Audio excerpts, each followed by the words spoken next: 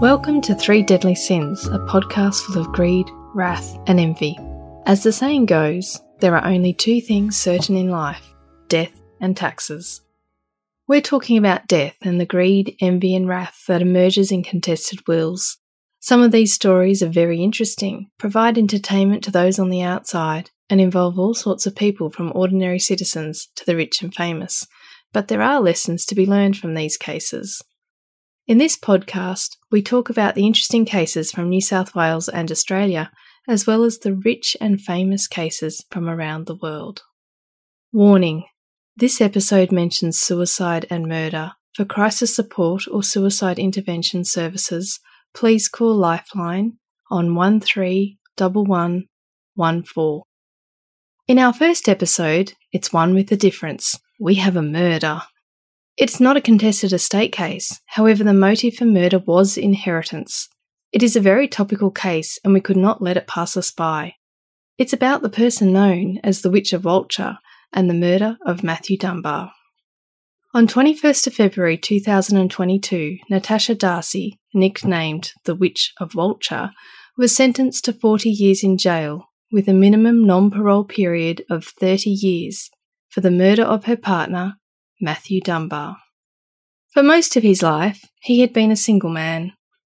He owned and ran a 1,200-acre sheep farm property in a small northern New South Wales town of Walcha. He appears to have been an introverted type and not used to women chasing him. The judge described him as a kind man, generous to a fault. He wanted to share his love and good fortune with a partner whom he could provide for, care for, and cherish. He was in his early 40s and the attraction of a family was there for him. Darcy had 3 children that came along with her as a package deal. Matthew had no children and no siblings. He was adopted and estranged from his mother. He was a man without any obvious heirs, and he owned a property known to be worth more than $3 million. All he wanted was a family to surround him on his sheep farm and to live out his life working hard. In 2014, Dunbar met Darcy on a dating website. He was flattered as he told friends that for once he was the one being chased, rather than him doing all the chasing. He fell in love with Darcy rather quickly, and in 2017, Darcy and her 3 children moved in with him. They may have moved in sooner. However, Darcy was residing at Her Majesty's pleasure for prior crimes. Throughout the relationship, Darcy had no income, no assets, and had significant debts. She quickly relied on Dunbar to provide for her and her children financially. Darcy was very focused on obtaining other people's money, and this went back long before she met Dunbar. In 2008, she encouraged her then-husband to obtain life insurance and harangued the insurance company for weeks to ensure the policy was in place. A couple of weeks after she thought it was in place, she decided to tell some people that she was separating from her husband and she was preparing to move out of their home. This was around December 2008, and there was some evidence that around this time she was found to have called Cadbury's chocolate factory and attempted some kind of threat scam, which did not appear to go anywhere. Her husband was a paramedic. In late 2008, Darcy started her internet searching for poisons, including Find Deadly Poisons list. On the 16th of January 2009, Darcy served her husband oysters Kilpatrick. He only ate one and decided it tasted acrid and spat it out. Who knows whether there was anything in those oysters? That evening, they had a conversation in which Darcy asked her husband about the level of force required to the head to do damage. She was particularly focused on the temple region. To allay any concerns her husband may have had, she raised it in the context of a horse riding accident because she had a daughter who was quite big in the horse riding scene. Coincidentally, that night, the ambulance her husband had used that day was parked at their home. The key was kept inside the house. It was only a couple of weeks later that it was discovered that 2 vials of sedatives were missing from that ambulance and were likely to have gone missing that night. The next morning at about 4 a.m, Darcy hit her husband in the temple with his hammer. He survived that attempt. 3 days later, Darcy obtained a prescription for a drug known as Karma. She claimed she'd been suffering from anxiety. That evening, she made a proposal to her husband that was quite odd. She proposed that they get drunk together. It was really out of character, and her husband rejected the proposition. Darcy then gave her husband 2 tablets, which he thought was valerian, which is a type of herbal sedative. Darcy then made dinner and made tacos for her husband, and that was the last thing he remembered before waking up in hospital. Meanwhile, Darcy poured petrol on the bedroom floor of their home and set it alight, with her husband unconscious inside. She left her husband in the property and went over to a neighbour's property. Both Darcy and the neighbour then came back to the property, which was well alight, and pulled her ex-husband, or her then-husband, out of the house. Due to the extremely groggy and disoriented state her husband was in when the paramedics arrived, his colleagues requested blood and urine tests be carried out. Both of these tests revealed the presence of quite a number of sedatives, including the sedatives that had gone missing from the ambulance. In other words, her husband was heavily drugged. He also survived that attempt. Then, somewhat bizarrely, a couple of weeks later, at the end of January 2009, Darcy tried to claim she'd been attacked by someone and been given a syringe in her shoulder that contained a horse tranquilizer. This proved to be a false accusation. Darcy was not convicted with manslaughter or attempted murder. Instead, she entered into an agreement with the police and was convicted of recklessly damaging her home by fire. She was sentenced based on an agreed statement of facts for that offence, as well as the offences of conveying false information, assault, being the hammer attack, public mischief, being the false attack story, and 2 counts of fraud, namely the attempt on obtaining the life insurance and also the house insurance. She was convicted in 2012 and sentenced to serve a minimum 9 months jail. In 2015, Darcy was sent to jail again for stealing a former boyfriend's credit card and making up false assault allegations against him in an attempt to get those charges dropped. In other words, she engaged in a form of blackmail against him. With the benefit of hindsight, this partner considers he was lucky as he was the one that got away. Darcy had breached her parole after serving time the first time for burning down the house. So she was sent back to jail for a period in 2015. So when Dunbar met Darcy and she went to jail, the warning bells were clearly there. However, no doubt she professed her innocence, and as we know, love can be blind. There was evidence that friends had tried to warn Dunbar, as being a small town, many people were aware of what had happened with her ex-husband. Reportedly, friends told him she was no good. She tried to murder Colin, her ex-husband. Dunbar apparently had been told by Darcy that someone else had actually been convicted for the fire, but his friends were quick to point out to him that she would not have gone to jail if that was the case.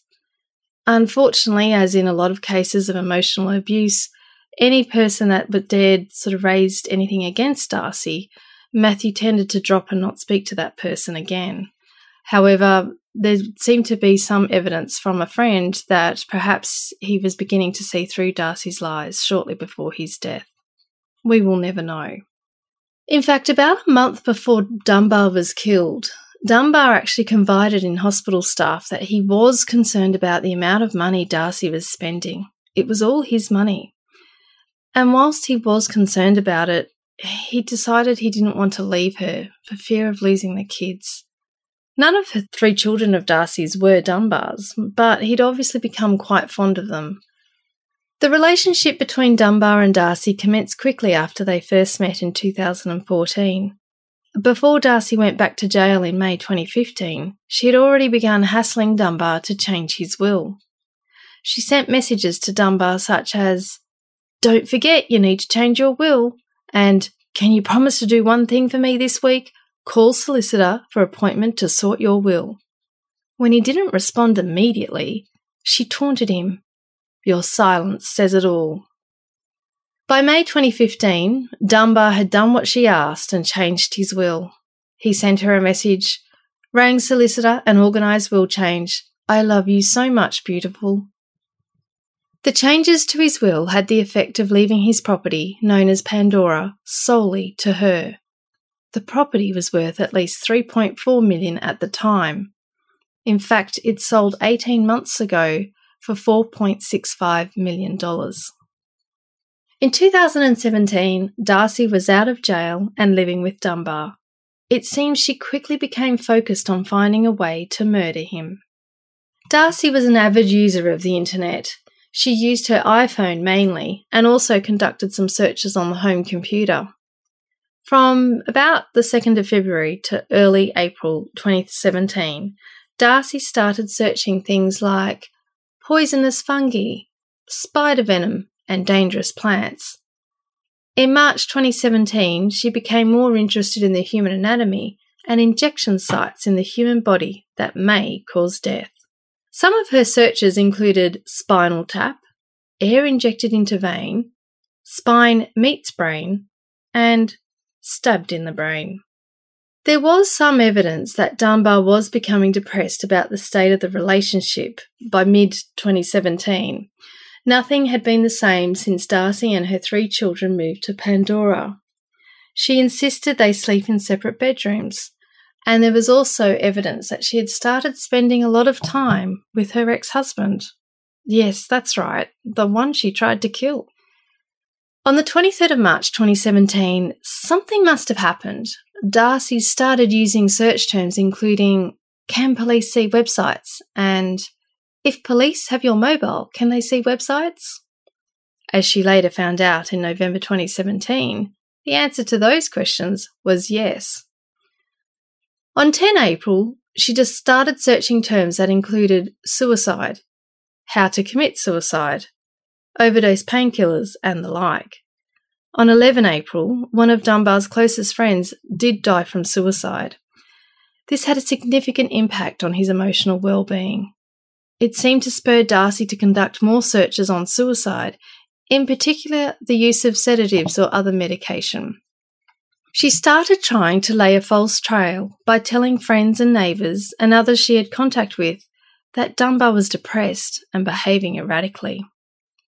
She told someone that he only had 6 months left to live due to a brain tumour. She also told her friends he was really depressed. And then she started putting out rumours that he was gay. The judge found her attempts in laying a false trail to be rather clumsy. On the 13th of June 2017, Dunbar and Darcy had an argument because Dunbar had loaned money to an ex-girlfriend. At the time, Darcy had been engaging in a lot of emotional blackmail and gaslighting behaviour, taunting Dunbar to end things. It was found Darcy said things to Dunbar like, the rafters in the shed aren't high enough. As part of the argument, Dunbar threatened to kill himself. He took his gun and left the property. Some hours later, Darcy texted him and asked him to bring home dinner. When police attended the property later as part of the threat, Darcy joked with them about burying his body somewhere. Following that argument, Dunbar actually sought help from a friend who encouraged him to hand in his gun and voluntarily seek treatment via the mental health unit at Tamworth Hospital, which he did. However, Darcy used that opportunity to provide a false history to his doctors, no doubt making him out to have been significantly depressed and prone to suicidal thoughts. This was part of her continued efforts to lay a false trail. These events only seemed to embolden Darcy, and she stepped up her internet searching in relation to various methods of suicide. Soon after Dunbar was prescribed antidepressants, there were internet searches on overdosing on that particular medication. Her daughter was into horses, and when Darcy was with her daughter at a horse event, her searchers started looking into medication and sedatives used to treat horses and their impact on the human body.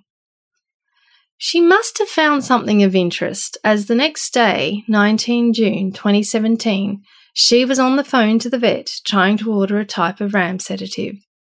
She claimed to be ringing on behalf of Dunbar. Her request was declined. In media reporting on this case, it was reported that the local vet was so suspicious she actually called Dunbar herself to verify why he needed such a large quantity of this sedative, and he advised the vet he didn't need any of it and hadn't ordered it. The vet was so disturbed by Darcy's call that she decided to notify the police and made a formal statement, as she considered Darcy was attempting to acquire a drug that she had no use for. On 20 June 2017, Dunbar had been discharged from the mental health unit. Scripts for his antidepressants and one of Darcy's children's ADHD medication were filled. Later that night at 11:21, a message from Dunbar's phone was sent to Darcy, indicating that he was potentially looking to end things. Whilst the Crown's case was that this note was sent by the offender herself as a fake suicide note, the judge felt she could not find beyond a reasonable doubt that this was the case.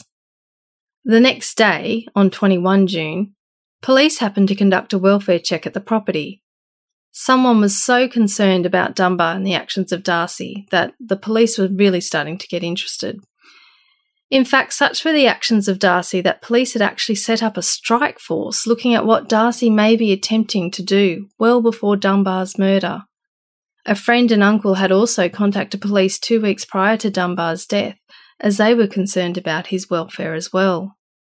During the welfare check on the 21st of June, police noticed that Dunbar appeared pale and unsteady. He was unable to speak intelligibly and was slurring his words. The expert evidence was that his presentation was consistent with an overdose of clonidine or a similar drug, both of which were filled at the local pharmacy the day before. Dunbar was at the doctor a couple of days later and informed his doctor that he had filled the script for the medication, but he had appeared to have misplaced it.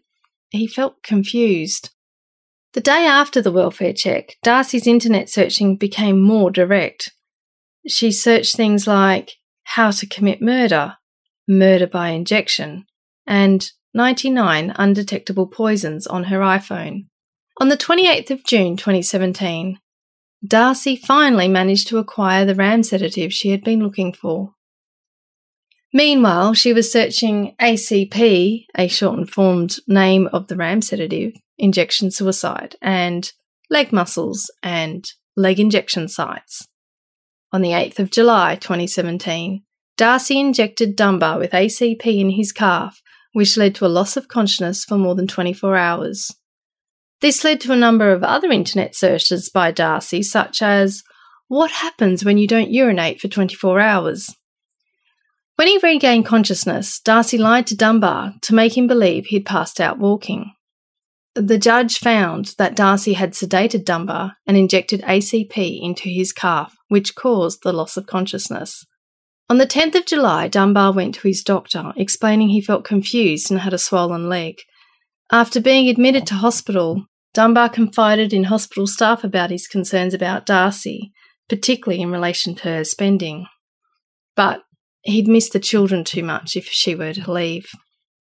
Meanwhile, Darcy was furiously searching on the internet about various drugs and other medications and poisons available on the property, with a particular focus on death and murder. On the 29th of July 2017, Darcy found a website concerning the use of helium gas to cause death. Darcy had hit upon her plan.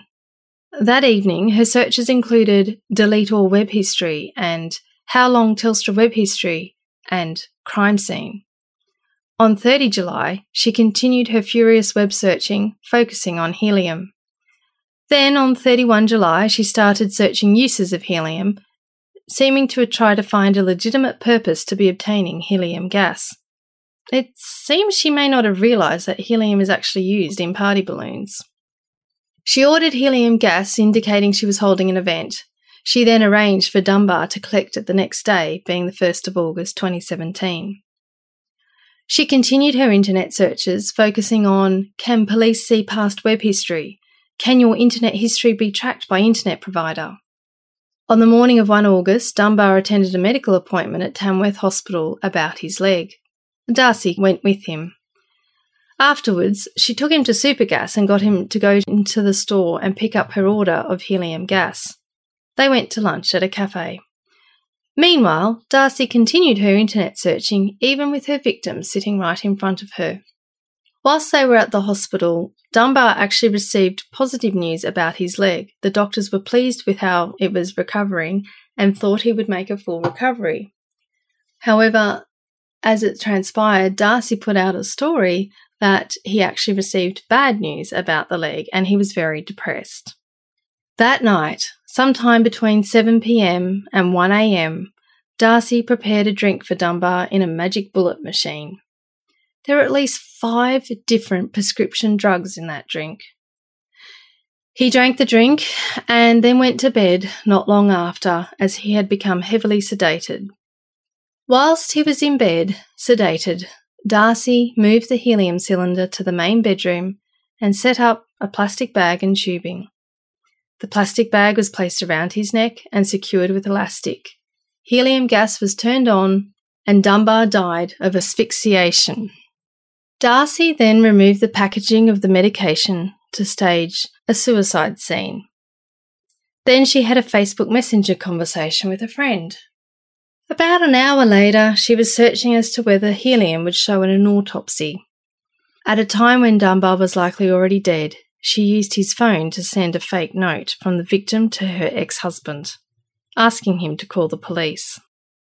Shortly afterwards, Darcy deleted her entire internet history from her phone. It seems that Darcy must have become impatient and thought her ex-husband took too long to call police. He was probably asleep, so she called 000 herself. She told police that Matthew had been depressed and had received bad news from the doctor the day prior to his death about the infection in his leg, and had told her that the helium bottle was for welding. During her police interview less than 12 hours after his death, she was reported as being quite giggly. Her behaviour was odd. She claimed that Dunbar was gay, and it was a claim that was the first time the police had heard it. She claimed he had a lot of issues surrounding his sexuality. The policeman was in such disbelief and taken aback, he just couldn't believe it. After all, Darcy and her children had been living with Dunbar for the past 8 months, and he had publicly professed his love and intention to marry Darcy. It just didn't add up. After Dunbar's death, Darcy continued her searching and continued her lies that it was suicide. She was so focused on deleting her internet history, she even sought assistance from Apple support and a private investigator. After her arrest, when she was in jail, she attempted to bribe a fellow inmate to give evidence to bolster her suicide theory. Apparently it was an idea she took straight from a 90s sitcom. That is obviously a matter of separate charges of perverting the course of justice that are yet to be heard. She was also found to have coached the evidence of her children to help support her theory that it was suicide. So how did she get caught? Turns out she was unable to stick to her own story. She kept chopping and changing information right from that very first 000 call on the 2nd of August. Despite being found guilty, however, she has never acknowledged his murder. She has always maintained it was suicide, and she has shown no remorse. In handing down the sentence, the judge concluded, "This is a murder of high objective seriousness. Searches conducted by Darcy on her iPhone from April 2017 to the night of the murder indicate perseverant focus on ways to kill. As time passed, the searches became centred around drugs, concepts and ideas that could be manipulated into the appearance of suicide. Emotional abuse and sneaky physical attacks escalated into a more focused and foolproof method to achieve the outcome she desired. The offender was callous, relentless and heartless in her pursuit to get rid of Matthew, who stood between her and the valuable, almost entirely unencumbered property, Pandora. Greed was her motive. Deception, lies and manipulation were glibly applied before and after she killed him. Her lies and methods were stupid, clumsy and ugly, but were sadly successful in achieving Matthew's death. They were not good enough, however, to evade detection. Dunbar may have wanted love and a family, but what did he get?" asked the Crown Prosecutor. A cold and calculating person that was determined to kill him and take his wealth. Of course, Darcy will not inherit the property as she has been found guilty of his murder, so forfeits any entitlement under his will. It just goes to show the lengths some people will go to get their hands on the spoils of someone else's hard work after they have died. That's it for this episode. Case references are found in the show notes. Thanks to Claire Hanna for the cover art.